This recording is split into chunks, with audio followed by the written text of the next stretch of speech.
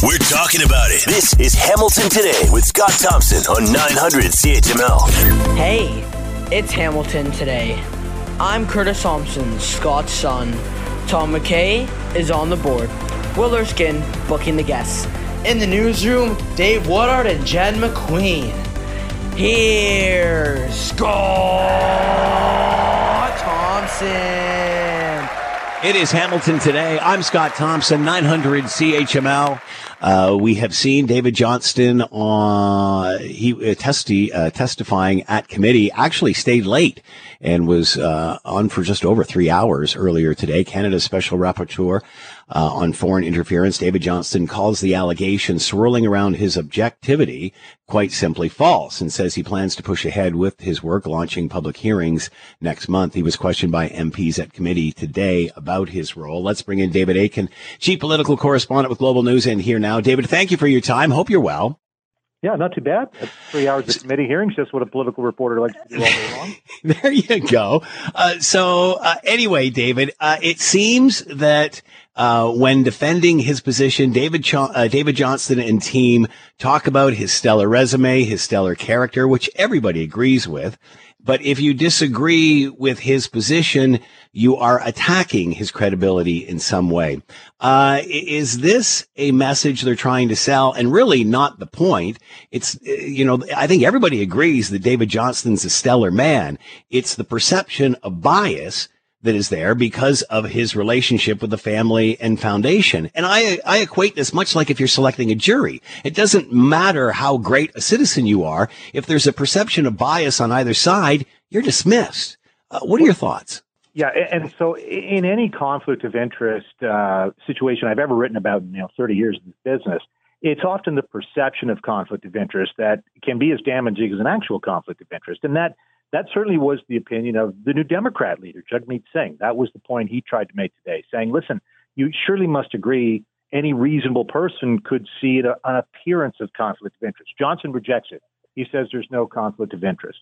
But what was interesting after this was a 3-hour committee hearing, and then it moved into the House of Commons so that the Prime Minister and the opposition leader could have at it. And one of the points that Pierre Poilievre made in the House of Commons today was he blames the Prime Minister for basically ruining Johnson's reputation. In other words, that it's the Prime Minister's fault for putting Johnson in what is a pretty difficult position. And there was all sorts of quizzing at the hearing about Johnson's social relationship with the Prime Minister over the years, going back to when he was a kid. And Johnson and Pierre Trudeau were working on some projects together. Johnson was trying to explain he was a member of the Trudeau Foundation. Trudeau Foundation, of course, named after Pierre Trudeau, not Justin. The Trudeau Foundation is engaged in funding scholars, and Johnson is a 2-time university president, so he was naturally interested in work of organizations funding scholars. And he explained he was simply a member, which is equivalent to being a shareholder of an organization. You just, you get the annual report and you vote in the next board of directors. That's it. You're not really in charge. But again, he didn't explain those in his report. He waited until he got questions about it. And so the opposition is united in saying, there's just so many things you didn't do that we would have expected you to do. And all of this can be solved with a public inquiry. And that's the nut for the opposition is there's all sorts of ways to hold a public inquiry, still protect our secrets. And in holding a public inquiry, that would be the best thing for restoring trust. At the end of the day, David, it doesn't seem like this story is going to change any direction anytime soon. So what's next? Where does this go? Yeah, it doesn't in some ways. But as Johnson himself, at every, through this meeting, whenever he was started to talk about, he was trying to defend himself on bias, he kept coming back to this point. Listen, MPs, lift your head up. What's the issue here? The issue is political interference. It's a serious problem. We got some holes with our system.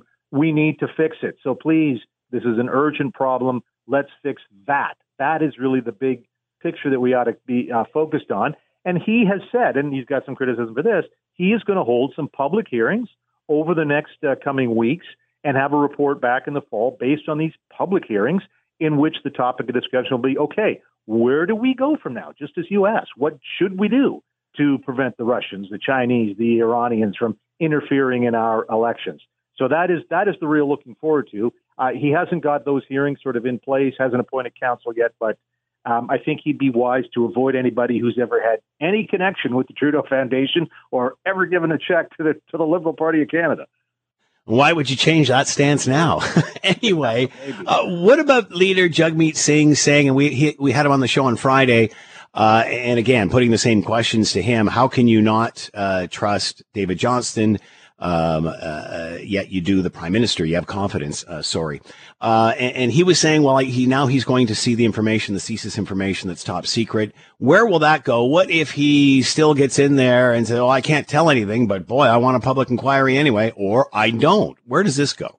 Yeah, well, and don't forget, Singh is the only one of the three opposition leaders who has accepted the government's offer to get that top secret security clearance. Poilievre, to be honest, already has it because he used to be a member of the cabinet, right? He was in Stephen Harper's cabinet. By definition, you get top secret clearance when that happens. Anyhow, the point is, Singh's the only one who said, I'll take a look at the top secret stuff that Johnston looked at so that I can assess whether Johnston's conclusions are correct or not. Now, Poilievre says, I don't want to do that because then I couldn't talk about it, except that Johnston looked at all that top secret stuff, right? And he had some things to say about it. He had the conclusions. He didn't tell you what the top secrets were, but he formed some conclusions and next courses of action. So presumably that is what Singh is going to do. He's going to review what Johnston reviewed, and then he's going to come out and say, well, okay, Johnston, I think you got it right on this part, but I think he missed it on this part, or there was a blind spot here. I mean, one thing in the Johnston report, they didn't mention the Trudeau Foundation once. He didn't mention these Chinese police stations we hear about here in Canada. He didn't mention those once. And so there are people who say there were some blind spots in this report. Maybe that's something Singh and others on this committee, they will say we need more work in all of these things. And we're being hypothetical here, or I am. If Singh goes in, sees it, and then comes back out and says, yep, still need a public inquiry, the ball's in his court at that point, would it not be? Sort of. The opposition cannot force the government to hold a public inquiry except by doing this, and that is saying, because you have not held a public inquiry, putting a motion before the House of Commons, it says, because you have not called a public inquiry, therefore, this House no longer has the confidence of the government. And that is your confidence motion. So Singh would basically have to be saying, I'd rather have an election over this issue or you call this inquiry. And I don't think any politician, as important as this is, do you want to go stumping around the country for 6 weeks just because there isn't a public inquiry? It's important, and I think it's going to be something that the opposition will prosecute when we do have an election. But usually the last time the NDP was Jack Layton, the last time he triggered an election in a minority, it was over healthcare. He thought the Harper government was gutting healthcare, and that was something that Canadians responded to. And guess what? He became the opposition leader. He got all those seats. So if you're going to be in the opposition and you're going to try and pull a plug on a parliament, you darn well better have a real good reason that resonates with Canadians. Michael Ignatieff pulled the plug on Parliament against Stephen Harper over the Afghanistan detainee inquiry. It was a real important issue to Michael Ignatieff, but you know what? He got his keister handed to him by Harper because Canadians weren't really that interested in that as an electoral issue. So same thing here. David Aiken with us, Chief Political Correspondent, Global News. Make sure you're watching Global tonight for more on all of this. As always, David, thanks so much for the time. Be well. Okay, cheers. Were you there, June of 1975, when 52,000 people communed in Hamilton to catch Pink Floyd at Ivor Stadium? I think this is one of those stories like the first Blue Jays game when it snowed. 52,000 people were there, but 520,000 people say they were. The stories continue, the legacy continues, and now a great story in the Hamilton Spectator, written by John Wells, reporter and feature writer for the Spec, and is with us now. John, thanks for the time. Hope you're well. You too, Scott. Good to be with you again. So this is cool in the way you've done this. You've sort of divided it into three parts and then got anecdotes or fans, anybody who was there and lived to tell their story about those parts and such. How did you come up with this idea? Why did you decide to do this?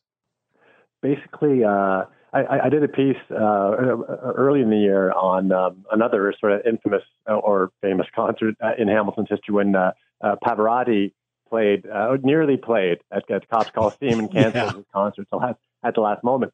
And my editor suggested doing that in this sort of format, this kind of oral history format.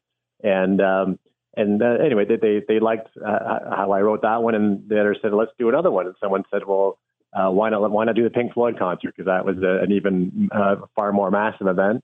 And so I started chipping away at that. But initially, I had trouble finding people who were there. I was on Facebook trying to find some people. I found a couple of people, and then we put out a request on the website asking for anyone who attended who'd want to talk to me about it. And to my surprise, I got like over 50 emails from people. Like, it was unbelievable. I almost wished I hadn't put out the request, because I got so many responses from people who had great detail from their experience at the concert. And these people are now in their 60s, 70s, 80s kind of thing, and so it really rolled on from there. How do you separate the fact from fiction, the legacy, the folklore? Because it seems like every great story, it builds with every year. That's true, and I've heard that from people as well. That there's a lot of people who claim they were there who weren't. I mean, certainly the ones who emailed me, I think I was cognizant of that. But the people who emailed me, had such vivid memories of it, and talk with it, such a formative moment, growing up or what have you, that I certainly the ones that I use in the story, at least, I was pretty confident that they were on the level. And in fact, the ones who are quoted in the story, most of them are ones I actually interviewed on the phone as well. So certainly, I was pretty confident they were on the level. And so some of them admitted that some of the memories were hazy indeed because of what they were consuming that evening, but they were in the building, kind of thing. So what still reverberates? What's the legacy that comes out of that? I'm sure they all had separate stories on, depending on what their role was or their involvement or such, but what are the common denominators? I think that one of the most interesting themes is the paradox of the evening about whether it was, as I said in the story, was it a disaster or the greatest night ever, and that the answer was both, because there is this division. I mean, for some, it was just a terrible idea to have this concert, 52,000 people camping out for days in advance in a neighborhood of in Hamilton. And the garbage and the noise and all that. And then for others, having this world-class band come in and, the drug use that enhanced the experience and all that it became this form of experience kind of thing. So I think one of the themes is just, it depended what your point of view was at the time as to how amazing it really was. I love the headline. Somebody just killed Pink Floyd. The time 52,000 communed under the Hamilton side of the mood one summer night in 1995. Explain the explosion and what everybody thought it was, and that in the story. Yeah, so that, Pink Floyd was famous back then for using special effects, and they were using some explosives for one of the, I think it's when they had this giant model airplane that would sort of crash into the stage, and there would be a mock explosion. They had explosives for this, but it was the last night of their North American tour. So apparently the roadies had a bunch of leftover explosives, and one of them decided he would light it off rather than, I guess, pack in the suitcases to go back to England. So he goes up at the nether regions of the stadium near the brand new scoreboard, and he lights it all up. And the explosion created such shockwaves that it blew out windows of homes that were near the stadium. And I found the promoter, quite a famous promoter in rock, Michael Cole. He lives in New York City, and he talked all about this, and he confirmed that that's exactly what happened. And he's the one who said, he wondered at first when he was down in the bowels of the stadium if someone blown up the band, kind of thing. And so this certainly ends the evening with a bang. This was after all the fans had left. They were having a party for the band and the crew on the field when the explosion was lit off. But people were obviously pretty upset who had their homes damaged by the explosion. Boy, that story gets better every time I hear it. So, and then the fallout afterwards, the garbage, the stuff in the stadium, and the fact that it took the Arkells to come back and do something many years later before we saw music there again. That's right. It was interesting looking at the old headlines from the spec back at the time. The counselors calling for never again, this will never happen again, kind of thing. And I mean the garbage, by all accounts, there was a massive cleanup. The next day or two it was all picked up, it was all back to normal, kind of thing. But it left, I guess, the neighborhood was so traumatized, and the counselors from that area were so outraged that it never happened again. Rush played a concert there several years later, but they limited the ticket sales to to 15,000 people. Yeah. And it took Harkells to come back and play just still less than half of what Pink Floyd had. I mean, it's amazing, right? Harkells, the Rally, this massive show everyone talks about, 25,000 people. That was less than half of the Pink Floyd show. But that was the next big concert ever held in the neighborhood. Great article on the Hamilton Spectator. Somebody just killed Pink Floyd. The time 52,000 commune under the Hamilton side of the moon one summer night in 1975 by John Wells. John, great story. Thanks for the time. Be well. Thanks a lot, Scott. You too. Theatre Aquarius is set to host a new national program that will develop and launch new Canadian musicals, becoming the home of the National Centre for New Musicals. In a press release, Theatre Aquarius says the center will revolutionize the national and international musical theatre landscape, offering unparalleled opportunity for both established and emerging Canadian composers, lyricists, book writers, and theatre artists. To talk more about all of this, Mary Frances Moore is with us, Artistic Director with Theatre Aquarius, and here now. Mary, thank you for the time. I hope you're well. I'm great. How are you? So far, so good, Mary. How did this all come about? How did Theatre Aquarius acquire all of this? What happened? Well, when I took over at Theatre Aquarius in July 2021, I immediately started getting submissions for new musicals and ideas for musicals.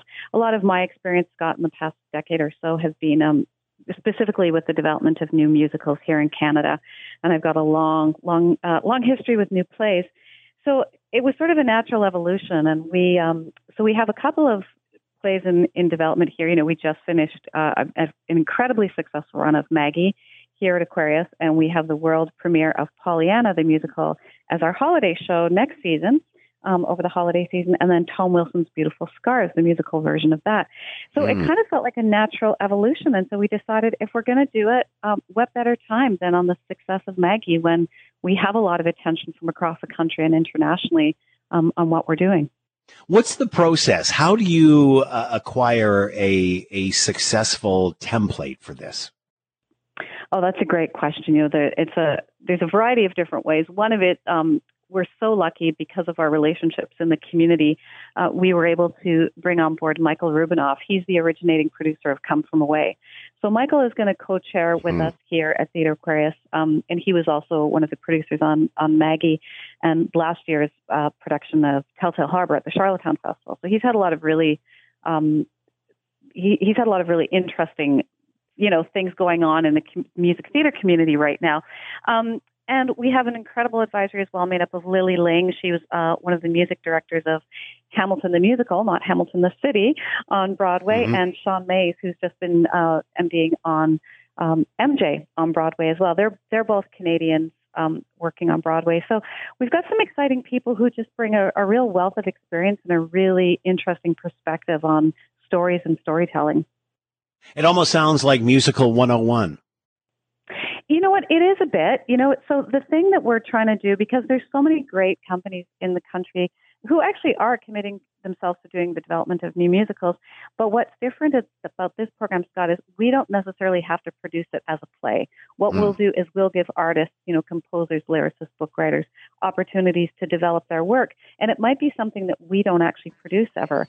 But what we can do is we can say, hey, why don't you send it to this play in England, this theater in England, or send it to this theater in Vancouver, and we can use our relationships to support it. But we can also take, something that's as simple as an idea for a musical and help foster that and develop it. Or we might take a show that's already had a production elsewhere and help bring it to the next level. So we're sort of we're receiving the projects and then seeing what the needs of each individual project are. My next question was going to be how long the process, but that depends on the project and what you're doing, what you're trying to create here. It is, so we're trying to create a framework, but also speak to the needs of each project. So that's, not to sound too artsy-fartsy about it, but it will be a fluid process. But the great thing is we have, the team that we have on board to help launch the program has decades and decades and decades of experience doing this. And what we'll also do is we'll also be able to bring in other artists, both nationally, locally, and internationally, to help support and mentor these artists as well. So it might be Music Theater 101 for some for some groups, and then it might also be something that's quite of another level, depending on the needs of the show. Where do you hope for this to be in, say, 1 to 3 years? Scott, I think the big thing for us is the relationships that we will be able to help cultivate and develop. So, if the average musical takes up to 10 years to be developed. So for Maggie, we worked on that for 8 years before it premiered here at Theatre Aquarius last month. So in 1 to 3 years, we're going to have started some great conversations and we'll have started some great work. If we are close to producing a play by then, that will be fantastic. But mostly it will be about the relationships that we've started to develop. And I think really branding this city as a place where people come to have their work developed, just the economic impact that the International Village here downtown had with the success of Maggie, we were able to really see the immediate impact that had on parking, restaurants, shopping, audience experience. So, if we're bringing Hamilton more folks, we're happy. Theater, a different world now post-pandemic. Yeah, very much. We get to redefine how we do theater. We're coming back. We're as equally excited about it. Maggie showed us that audiences are ready to come back. We were able to bring in new folks who've never been to this theater before. And I think we're hoping to encourage people who haven't been back yet with some different types of programming. And if and when people are ready to come back, we'll be here. We're launching our 50th season in September. So we're not going anywhere. So when people are ready, we'll be here. But in the meantime, we've got some really exciting initiatives to sort of say we're back, we're live. There's nothing like a live experience sitting in a theater full of people sharing an experience of a song or a story. It's not like, it's not live streaming. It's live. That's true. Theatre Aquarius set to host a new national program that will develop and launch new Canadian musicals, becoming the home of the National Centre for New Musicals. Mary Frances Moore with us, Artistic Director with Theatre Aquarius. Mary, thanks so much for the time. Good luck. Thank you so much. See you soon. If Scott Thompson isn't satisfied with an answer, he'll delve into the issue until he is. You're listening to Hamilton Today with Scott Thompson on Hamilton's News Today's Talk 900 CHML. We were talking yesterday with Tim Danson, lawyer for the French and Mahaffey families, about the news that Paul Bernardo had been moved from a maximum security prison to a medium security prison. To join us and talk more about all of this is Tom Blackwell. He was a reporter for the Canadian Press and covered the trial of Paul Bernardo. And you can imagine what kind of experience that was. I've talked to a couple of reporters who did that back in the day. Tom Blackwell is with us now, former reporter with the National Post and the Canadian Press, and with us now. Tom, thanks for the time. Hope you're well. Yeah, yes, I am. Thanks for having me. So, Tom, what was your thoughts when you first heard this story that he had been moved to a medium security prison? Yeah, well, I mean, my first thought was sort of what the thought that I have whenever Paul Bernardo's name kind of pops up in the news, which is basically I'd rather that not have happened. I sort of try my best not to think too much about that case and that story. It's a pretty awful thing to have to cover. So it's never happy when his name comes up. But I think like everyone else, I was also quite surprised to hear the news, and certainly it seemed to raise questions about why this decision was made and what criteria were considered, that kind of thing. So yeah, it definitely was not expected by me. I think what surprised me most, and I remember covering this way back when, and talking with Tim Danson, the lawyer for the French and Mahaffey family, saying, and the work he did to have him Bernardo declared a dangerous offender. And we thought, wow, with that, it'll help with the parole stuff and what have you. I mean, nobody ever thought of moving from a maximum to a medium security prison. I mean, that was never brought up. What about the whole dangerous offender thing? And what's the significance of that if here we have what we have? Yeah, well, I mean, I guess with the dangerous offender designation and a life sentence, I mean, it doesn't, I mean, this is maybe the key thing to remember. It doesn't specify what sort of prison you're held in. That, where you go is up to the Correctional Service of Canada. They make those decisions. You're not sentenced to, like in the past to, 25 years of hard labor or whatever. So there's no guarantee that even the worst criminals will end up staying in a maximum security prison, and same with someone designated a dangerous offender. But it seems like there's some exceptional circumstances around this case in terms of the nature of the crime and the criminal and the fact that the families of the victims have made their voice very much heard in this case, and has really made us realize how much pain this has brought them. So in that context, you wonder if that was a consideration or not for the correctional service.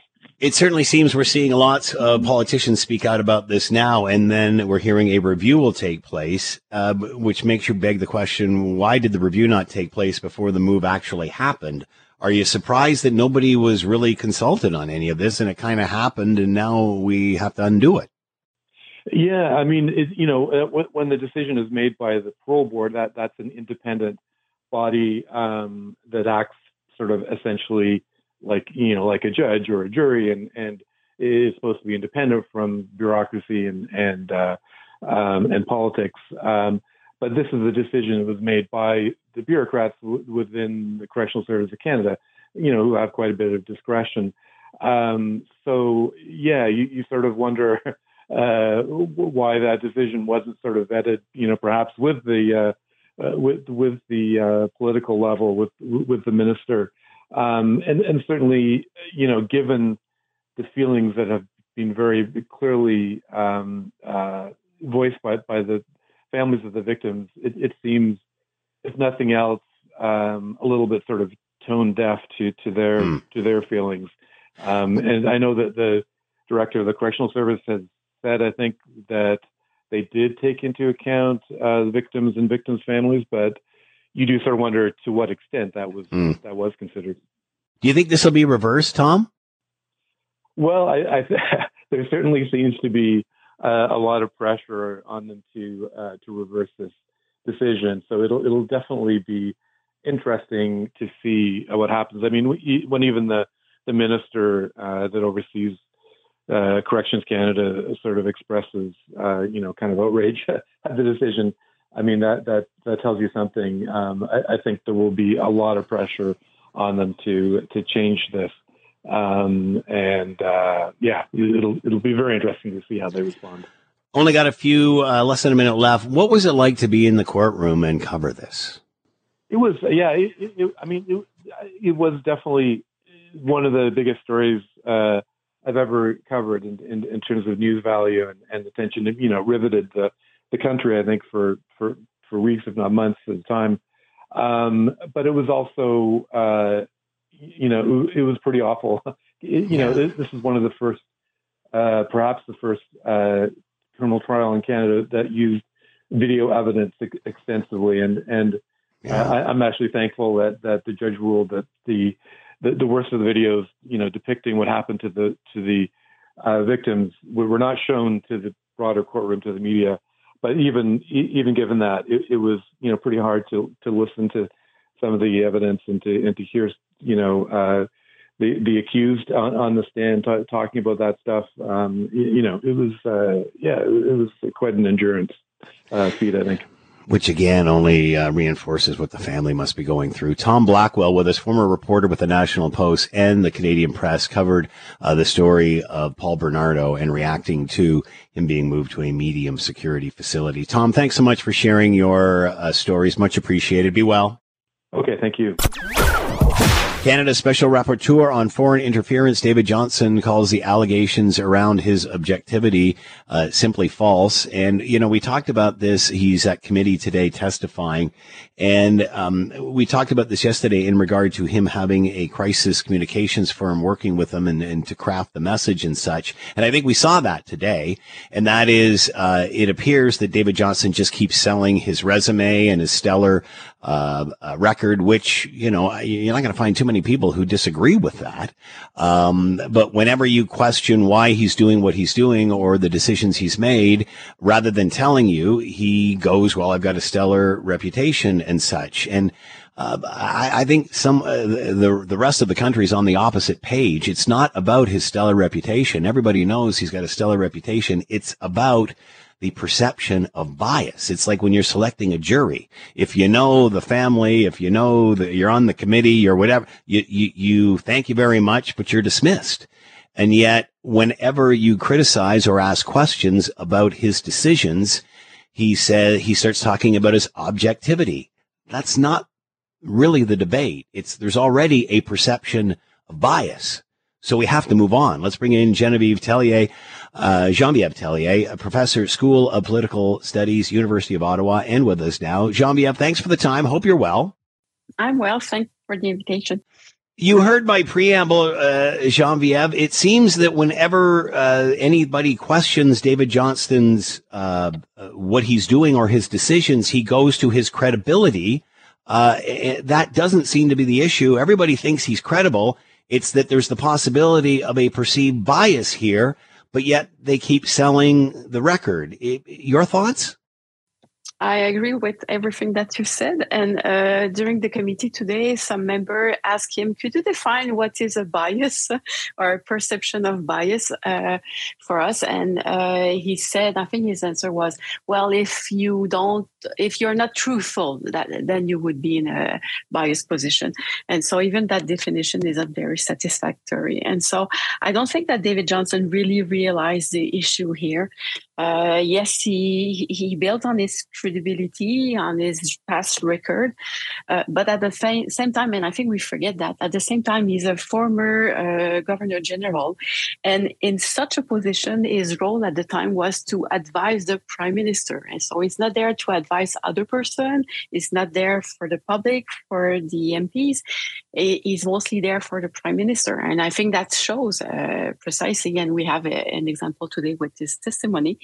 And basically, he was saying to us, trust me, I will go to the heart of the matter. I will bring some satisfactory recommendation or findings and believe in me, and I will do the job. But people don't really believe in and are skeptical about what he's able to do. And I don't think he realized that. So that's the main issue in my view. I use the analogy of selecting a jury. You know, somebody comes in for a trial, there's a pool, you pick the person that is unbiased, everybody gets to question, prosecution, defense and such. And I mean, it would be like saying to a prospective jury, you're a great candidate, you're a model citizen, you're everything, except there's a perception of bias here because you're too close to the subject, and they would be dismissed. How is David Johnston being insulted? Because it sounds like he feels he's being insulted if people bring up a perception of bias. Yes, and I would even go one step further, and that's why I don't understand his recommendation not to go with a public inquiry, because that would have been the door for him and a way to get out of this mess. It would have been to say, I am for a public inquiry or public commission, because it would be somebody else who would do the job and not me, and I would have done my own job with my recommendation, and it would stop here, and then we could go and do some other thing. And so it seems that he wants to stay on the job, and that's what we don't understand, is how come against all odds, against everybody is telling him you should leave. The only person that says stay there is the Prime Minister. But apart from that, and even today, Jack Metzing went to the committee today to repeat that message, and he doesn't listen to that. And so I wonder, maybe he thinks he's on a mission, and that he's the person that could uncover everything that has to be uncovered and do the job well. But the fact is that this is not true. There are many persons that could do the job. And I would even go one step further. I'm kind of a bit puzzled by the fact that we always seem to ask the same person to run commissions, and so often they are former justice, Supreme Court justice, David Johnston or other. They all come from a law background, and in that case, I wonder, why don't we have an expert on electoral interference and somebody that is knowledgeable on those issues that is not close to is not the usual suspect, I would say, and that would bring another perspective, and that's another element, I think, into the picture, into the story about why is David Johnston was first appointed, and why does he want to remain there? And I'm not sure he's the right person to do the job. Now let me take it one step farther, Geneviève. The fact that for me he cannot see the conflict, the perceived bias, nothing against his stellar reputation, great man. But there is a perception of bias here. The fact that he cannot see that or won't admit it, to me, that makes me more skeptical. And that this is about way more than election interference by the Chinese Communist Party, that this somehow is pulling a thread of a bigger picture, whether it's the Laurentian elite or whatever's going on. This is the tip of the iceberg. This is holding something that could expose a greater scandal, a greater truth. Am I just fantasizing here? No, I don't think so. The thing that he is blind to what everybody else is saying, that's the main issue. And how come it's that the case? And so why do we see his contribution so valuable that he will endure every criticism? It was not a fun day for him today. And so he had the 3 long hours of questioning, but he still wants to remain on the job. And so how come he persists into that? That for me also is another issue. And so it's difficult to understand. And also another point I want to add is that his perception of the role of MPs, and Michael Chung was very, very effective today on the committee, because he was saying, well, our job is to hold government to account, and we are not able to do so, and you don't help us to do so. And how could you justify to remain on the job when the majority of MP have said that they don't have confidence in you? If it would have been the prime minister, he would have been obligated to resign and we would have had a new election. But because it is David Johnston, a special rapporteur, we don't really know what it is exactly, then he does it. Then it's something else. And so for me, that is very concerning. And the reply of David Johnston was, yes, I understand your motion. I take act of your motion, but your motion was voted on a false-based allegation, and that's very strong of a statement. And so, how could you say that to MPs, that their own perception is wrong and he's right, and everybody else, 338 MPs are wrong or are wrong? So that's also is a big concern. Got about a minute left here. Jagmeet Singh said he's got leverage here, and he's still demanding David Johnston step down, any public inquiry. He told me on Friday that he's doing all this until he sees the top secret information. What if he sees the top secret information and says we still need a public inquiry? Where do we go? Oh, that's a big problem.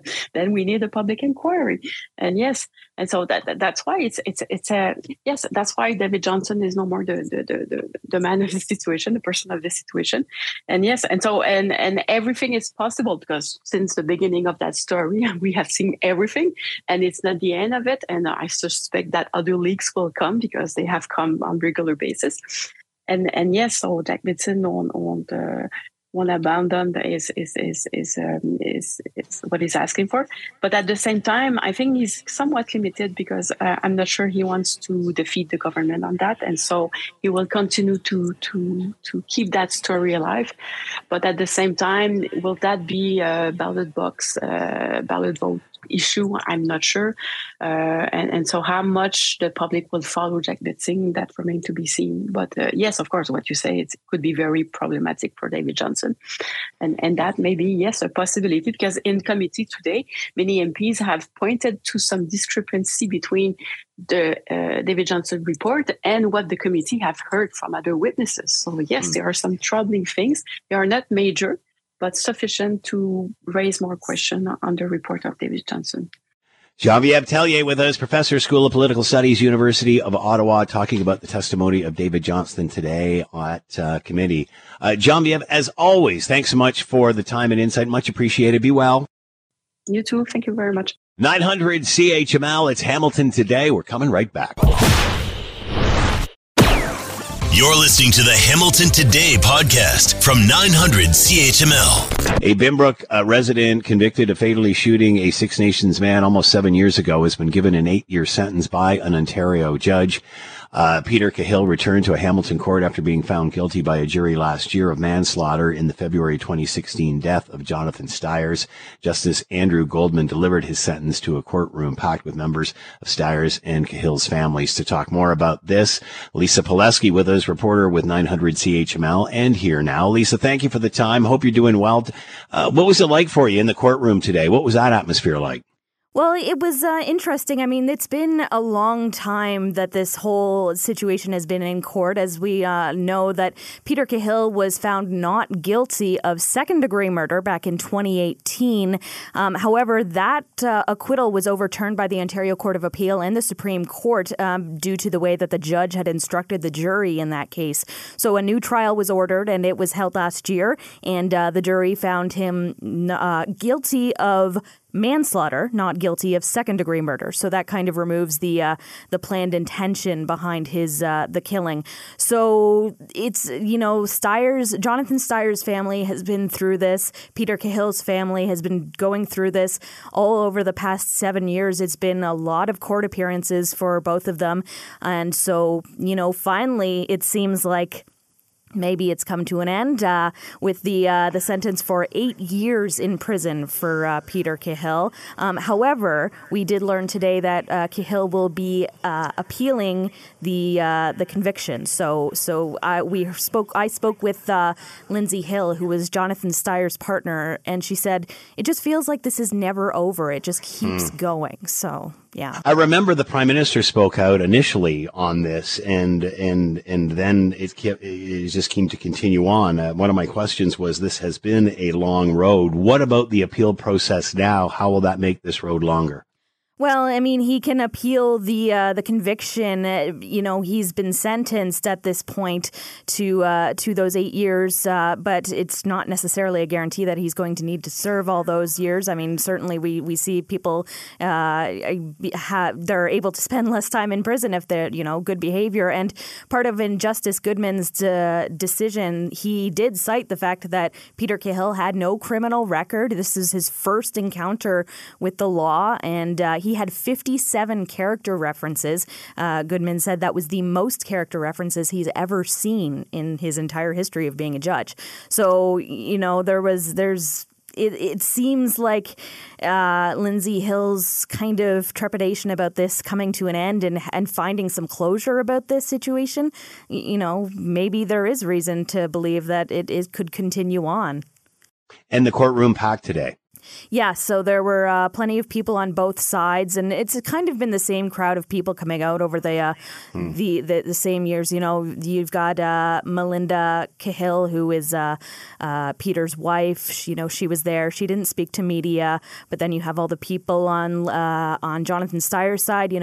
Chief Mark Hill of Six Nations was there. He spoke with media as well, and kind of talked about how this whole situation it really does shed a light on the problems with the justice system, the fact that people who are victims of violent crimes and their family members can't really begin to recover from the pain because they just have to keep reliving the incident over and over in court.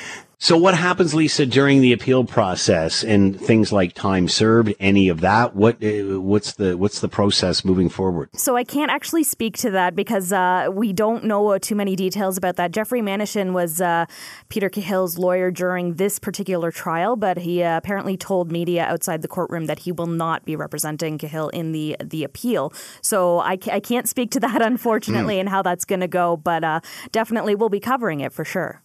All right, Lisa Pileski with us, reporter with 900 CHML in the courtroom today in regard to the Peter Cahill returning to court and being sentenced today in the death of Jonathan Steyer. Lisa, thanks so much for the time and insight. Much appreciated. Be well. Thanks, you too. When there's an issue, Scott is all in on getting to the heart of it. This is Hamilton Today with Scott Thompson on Hamilton's News Today's Talk 900 CHML. Have you noticed we haven't heard an awful lot about Ontario teachers and the government and contract negotiations? Rumor has it they were trying to keep everything behind closed doors. Not good enough for Colin DeMello, man. He's in there.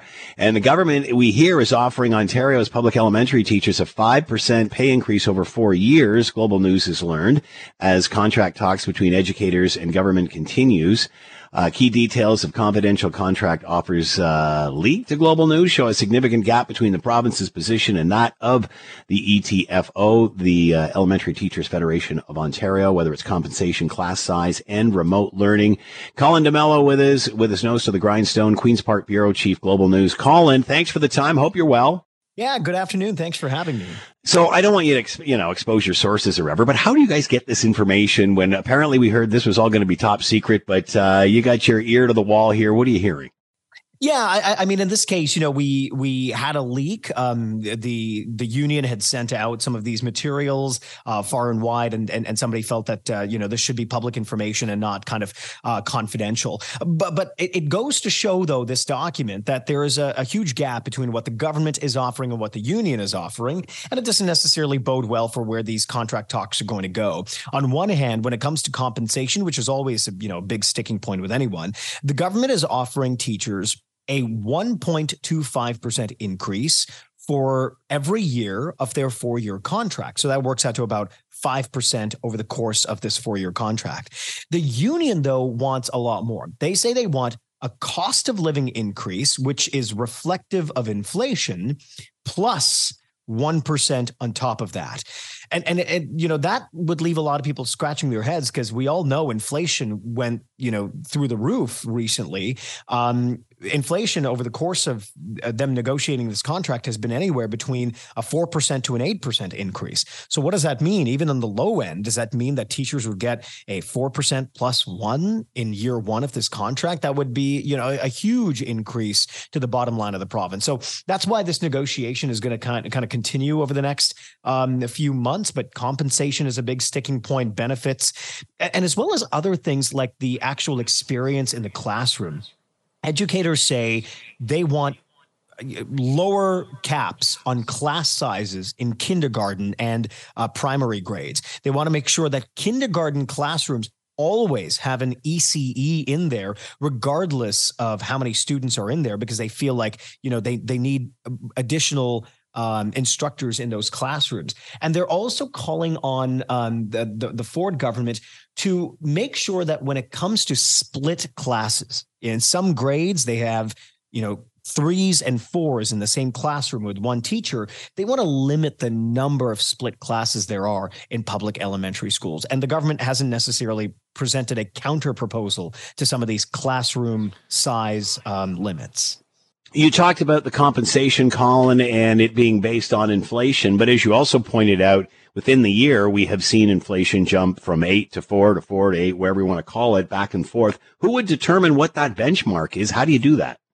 Well, that would all be determined throughout negotiation itself, right? The union itself said they would take those numbers and they would kind of come up with a more reasonable figure, suggesting that they're not looking at the highest number possible. Perhaps they're looking for, what would be a 2% figure, something along the lines of what we'd see every year. But they'd have to present that to the government. The government would have to agree and accept it. But if this doesn't go the way they're going, there's one of two things they could do. Either they could go into mediation and a mediator would help them negotiate and fine tune that number, or they could eventually, withdraw services and really force the government to increase its offer. But if the government is coming up with the 1.25%, you could tell that the government is really trying to hold the line on these increases as much as possible, because, for every percent, that means a huge increase to the bottom line of the province, and the province is always kind of thinking about how best to limit the expenditures as much as possible. We haven't, as you mentioned, heard an awful lot about these negotiations. To their credit, they have kept it out of the media in that respect. When does the rubber hit the road here, Colin? Well, that's an interesting question. A lot of the unions are saying, they don't really have a lot of meeting dates with the province. It depends on which union you're talking to. Some are further along than others. The Elementary Teachers Federation of Ontario, representing 83,000 members in all of the public elementary schools, they say they're going to keep talking throughout the summer. And, maybe come fall, they'll try to see what happens next. Another union, the OSSTF, the Ontario Secondary School Teachers Federation, is indicating to me that, they don't think a deal could be reached in this calendar year. So it's anyone's guess what's going to happen. But the context to all of this, Scott, is, of course, what happened in the fall with the education support workers. We all remember it was a huge bruising battle. They went on strike. The government imposed a contract, used the notwithstanding clause. There was a threat of a general strike in Ontario. It blew up to huge proportions. And then the government climbed down, the union climbed down, and they agreed on a much larger contract for that union. So I think everyone looked at that as the worst case scenario.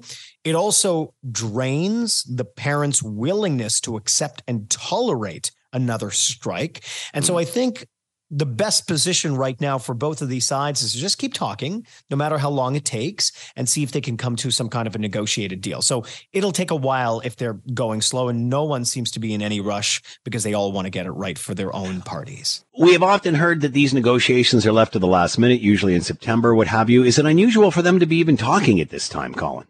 I mean, it is a bit unusual for them to have gone 9 months without a contract, but it depends on kind of, whose perspective you take. In some cases, some say it's not unusual. Some say it is a bit long. But at the end of the day, there is a process, right? If the union feels like they're not getting to where they want to get, or the government, they could issue what's called a no board report, which is basically them saying, we're throwing our hands up in the air. We've gotten as far as we can go. And that then triggers a countdown until the union is in a legal strike position or the government is in a legal lockout position. That deadline, that countdown is about 14 to 17 days. And then, the union has a decision to make. They could either withdraw some services, extracurricular activities could be canceled as an example, or they could completely go on strike, which they may not be willing to do.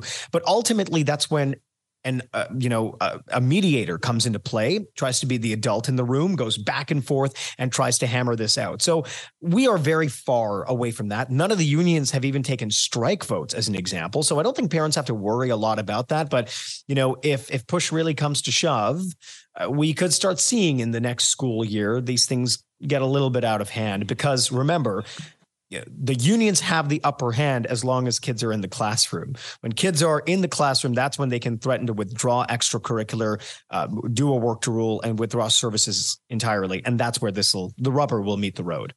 Colin DeMello with us, Queen's Park Bureau Chief, Global News. Make sure you're watching Global tonight for more on all of this. Colin, as always, thanks so much for the time. Be well. Thanks for having me. Yesterday, obviously, heard the news that Paul Bernardo had been moved from a maximum security prison to a minimum security prison. We talked with Tim Danson, lawyer for the French and Mahaffey families, about this and obviously how they were feeling, and were given no reasons why, and basically told after it had already happened. So lots of questions coming up, and lots of criticism about Correctional Services of Canada, especially from political leaders, about why this could even be allowed to happen, especially considering he was deemed a dangerous offender. Let's bring in Ari Goldkind, Toronto criminal lawyer and legal expert, with us now. Ari, thanks for the time. Hope you're well. Great to be with you, Scott.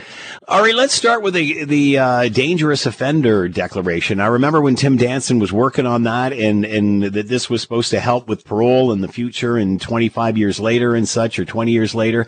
And it seems today that that designation really doesn't have any teeth. What was the purpose of it? Does it work here? Well, it does have teeth, and it does work. What it means is you get an indeterminate sentence. So forget he's sentenced to life with no chance of parole for 25 years, which is the standard sentence most Canadians understand. But his level of dangerousness is so high that he was also made what's called a dangerous offender, which basically means he dies in jail. But he has the right to apply now for parole every 2 years. That's a big, big part of this story, a really big part of this story, because now that he's going to be to the Laurentians in Quebec, unless this is overturned, he's going to make the families, and you just mentioned Tim Danson, he has the greatest line of all about this matter from 2 years ago. Remind me to tell you what that is in a moment. They're now going to have to drive out to the Laurentians, unless it's done by Zoom or video, to say that this monster doesn't get out. I do see all of the politicians today, I really do, all getting on the same bus, all on the same conversation. The problem, Scott, is that we're missing really the big point here, because we all unanimously agree this was stupid and Bernardo shouldn't have been transferred, or shouldn't be, but we're missing, I think, the most important takeaways in this story. Which is? Somebody needs to explain to me, or that phrase, make it make sense, that we sometimes use. So you had Tim Danson on, the lawyer for the French and Mahaffey families. Remember, there's also 13 women that he raped. We tend to forget those 13 people who are as much victims as anybody else, okay? And they have to live with these scars, all right? Somehow, when the Services of Canada, paid for by you and your listeners, let's not forget that, decide to do this. Remember, Scott, when we want to know why, when we want some accountability, when we want to know why some dumb bureaucrat decided this was a good idea, and why Ann Kelly, the person at the head of the Correction Services, said, yeah, this is a great idea. Let's move them from hard time to easier time. You, as the taxpayer, you, as the person paying for this, and more importantly, the French and Mahaffey families are not entitled to know why this move is being made. And what's the point? Somehow Paul Bernardo's privacy in a country that has lost its way, we really have lost our way here. Somehow Paul Bernardo's privacy trumps the rights of the public to have transparency, or even the families to understand why this is done. Nobody will make it make sense to me, even if I put on my traditional pure defense lawyer hat and say, yes, it's private medical information and you don't want people to know, his medication. That's all such horse manure, Scott. And that to me is the bigger part of this story, because we all agree on Bernardo. We all do. But are we having an honest conversation in our society, for example, with the youth, that are blowing up fireworks on TTC cars, stabbing people, running around, and they all get to hide with anonymity, the Youth Criminal Justice Act, Bernardo's privacy. If sunlight is the greatest antiseptic, which I believe it is, Scott, we are literally living not only in madness, but in darkness. And considering where we are right now, with police officers that have passed in the line of duty, as you mentioned, criminal activity, this really does seem tone deaf. Well, it's tone deaf because it also sends a message. If the criminal justice system is about messages, it's about moral blameworthiness. Look, if you have a good reason, Scott, now this is the part where I think the audience will not like what I'm saying. If you have a good reason to move Bernardo, you need the space. Canada has so many new people, so many new criminals, so many new killers, so many new rapists. Remember, this is a very different country than back when Bernardo existed. That's a conversation for a different day. But if there was a good reason to move Bernardo, you need the space. You need the solitary confinement pod. His needs are better served at another jail. You name it. I can go through a whole bunch of them, but I'm not going to take up your commercial time. If you have that rationale, there is no reason whatsoever that shouldn't be conveyed to the public. And when I see, again, in a system that I work in, and I'm a very proud defense lawyer. I'm not a popular person in my job, Scott, like full disclosure. But when you have all of these publication bans where everything is hidden from the public, because it's this idea that if the public knows, it's such horse manure. If you're going to have a system that you're going to be proud of, there is so much more opportunity to explain to the public how the sausage is made. And when they all circle the wagons and say, Bernardo's rights are more important than the French and Mahaffey families, we've lost the plot. What can the Prime Minister do? So that's really interesting because you may have seen literally in the last little while, Scott, Pierre Poilievre, who, full disclosure, I put my biases out so people understand my biases. I'm a fan of his on many issues. But he just came out and said, Justin Trudeau can reverse this tomorrow. And in fact, all mass murderers should spend their time in maximum security, and Trudeau should order that. That's actually not right. That's not true.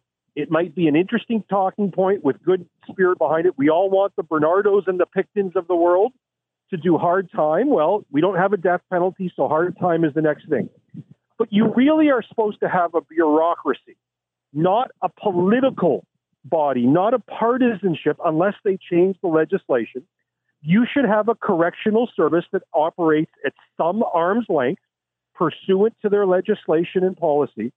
This is not a situation where I want the Prime Minister just being able to dictate to bureaucracies what should or shouldn't be done. And if people disagree with me, okay, write legislation where we build and create a maximum security jail for people like Bernardo, and we actually have legislation voted on in the House of Commons then goes to the Supreme Court that says, fine, there's no separation between church and state. Trudeau does it. I don't like the idea that because the CSC, the Correction Services, makes such a I'm not going to use the word posterior, a posterior. Let's use posterior instead of the word I'm going to use. Such a stupid decision that somehow it means you have to change the CSC and the policies for everything. Bad situations often make for bad policy changes. This is a unicorn and should be treated as such. All right, literally no time left. Will this be reversed, do you think? I think there's so much public pressure now. My short answer is I think it's quite possible. And if it is, it tells you how stupid it was in the first place. I'd rather them come out and say, you know what, we're going to explain why we did it. And if you don't like it, go shove it. That I'd have more respect for. Ari Goldkind with us, Toronto criminal lawyer, on Paul Bernardo being moved from a maximum security facility to a medium. Ari Goldkind, as always, thanks for the time. Be well. Great to be with you, Scott. Scott Radley Show coming up after the 6 o'clock news. You can read him in your Hamilton Spectator. He is with us now. Scott, thanks for the time. Hope you're well. Doing fine. How are you doing? So far, so good. Let's talk sports. There's an idea. Okay. Live Golf and the PGA are now married. What is going on here? This went from hating each other to loving each other. I think a lot of people are surprised here. I think you're making some assumptions when you say loving each other. I'm not. I don't think this is going to be an easy relationship to repair, honestly, and I'll tell you why. Let us say, Scott, that you are working away here at 900 CHML, driving great ratings and everything else, and it's the station you've always wanted to work at. But some startup station says, you know what, Scott, if you come and work for me, we'll pay you $2 million a year. But smell you later. But Jeff Story says, hey, but if you go, just understand the door is not open for you to come back. And you know what? All the other people who are working here who have similar options decide, I'm going to stick around and show loyalty to the station. But you do what you said, you go off. How do you think they are going to react if all of a sudden you come back with your giant wad of cash and the station here goes, oh, it's okay, come on back. And they have all rejected that money to be loyal. Like Tiger Woods turned down reportedly $800 million to join Live. So now will they get that now? Will there be some incentive? Well, they're going to get their money, I guess, because they've still signed for it. But now all the people who stuck with the PGA Tour and were loyal probably feel like giant schmucks because they're sitting here going, well, why did I not go and get my giant payday and then come back here? We were told it was never going to happen. So I really don't know that the players who were loyal are going to look at the guys who went for the easy payday and welcome them with open arms. And the issue here, the guy who's in charge of the PGA Tour, Jay Monahan, who's the commissioner, I think he is going to be having a hard time holding on to this position because the folks who stuck around on his word are now going to be saying, wait a second, you cost me tens, maybe hundreds of millions of dollars, and then you back down. What's going on? So will that loyalty be compensated for? Will that be rewarded for in any way? Like, we know these guys went out and did it and we've changed their minds and stuff, but now we're going to give you this. So, hopefully that'll help ease the pain. I doubt it. I mean, the purses have gone up on the PGA Tour, but again, how in the world do you recompense, is that the right word, Tiger Woods for the money that he turned down, or Rory McIlroy, or any of these guys who turned down enormous money because they believe in the PGA Tour, they believe in the history of it, their legacy to them was valuable and they didn't want to take off and go where nobody was watching. How do you possibly give that kind of money to them? You can't.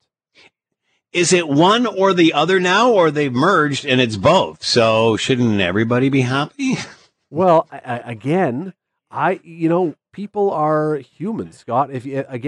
Let's say in my example before, let's say it was Bill Kelly that left and he was told you're not going to be able to come back, but he went and took a huge payday and you said, no, I'm going to stay here because I'm loyal. And Bill's loyal too. We're just using an example. But let's say you said, no, I'm loyal, I'm going to stay. And then Bill walks back. Yeah, you're getting too close to home here. I'm starting to cry. Well, now he's got his giant wallet and his job back. You're probably looking at this going, wait a second, I just got screwed over somehow. That's how I think a lot of them are going to feel. where does this go? How does this, like, because again, early details and early information, not a lot of detail at this point. How does this story change by the end of the week? By the end of the week, I don't know. As I said, I think there's going to be some real question about whether the commissioner of the PGA Tour is going to be able to keep his job, because I think there's going to be a bunch of people who are really, really sour at him for letting this happen. How long will the... So do the people that are with LIV still get to play and make all that money with LIV, or does this just mean they get to go back and forth between the two? Well, there won't be two now. So it seems as though... So it is just one. I think it runs till the end of the season. They're going to let it go and sort of run its course. But there's details. We're just learning about all this stuff now. But Scott, if someone signed a contract and left and said, you're paying me this much, I can only assume that they're going to still be honoring that money. That would have to be. Yeah. Otherwise, you're going to have lawsuits coming out every corner of this thing. It's going to be such a mess. So I don't know, but I can't believe, understanding a little bit of the human condition, that those people who didn't go because they were being loyal are going to be thrilled with this. All right, Scott Radley coming up after the 6 o'clock news. You can read him in your Hamilton Spectator. Have a great show, Scott. Thanks, Scott. See ya. Thanks for listening to the Hamilton Today podcast. You can listen to the show live weekday afternoons from 3 to 6 on 900 CHML and online at 900CHML.com. That's it for us. Thanks for listening. As always, we leave it to you, the tax-paying customer, to have the last word. The email from Mr. Lowe. Today marks the 79th anniversary of the D-Day landing at Normandy, France, a day when thousands of young soldiers from Canada, Great Britain, America, other free nations stormed ashore that morning in the cause of freedom. Many knew the possibility that they would never see their loved ones again. Many made the ultimate sacrifice that morning on those beaches. We owe this generation continued thanks for the freedoms we enjoy today, lest we never forget. Mr. Lowe. Nighty-night.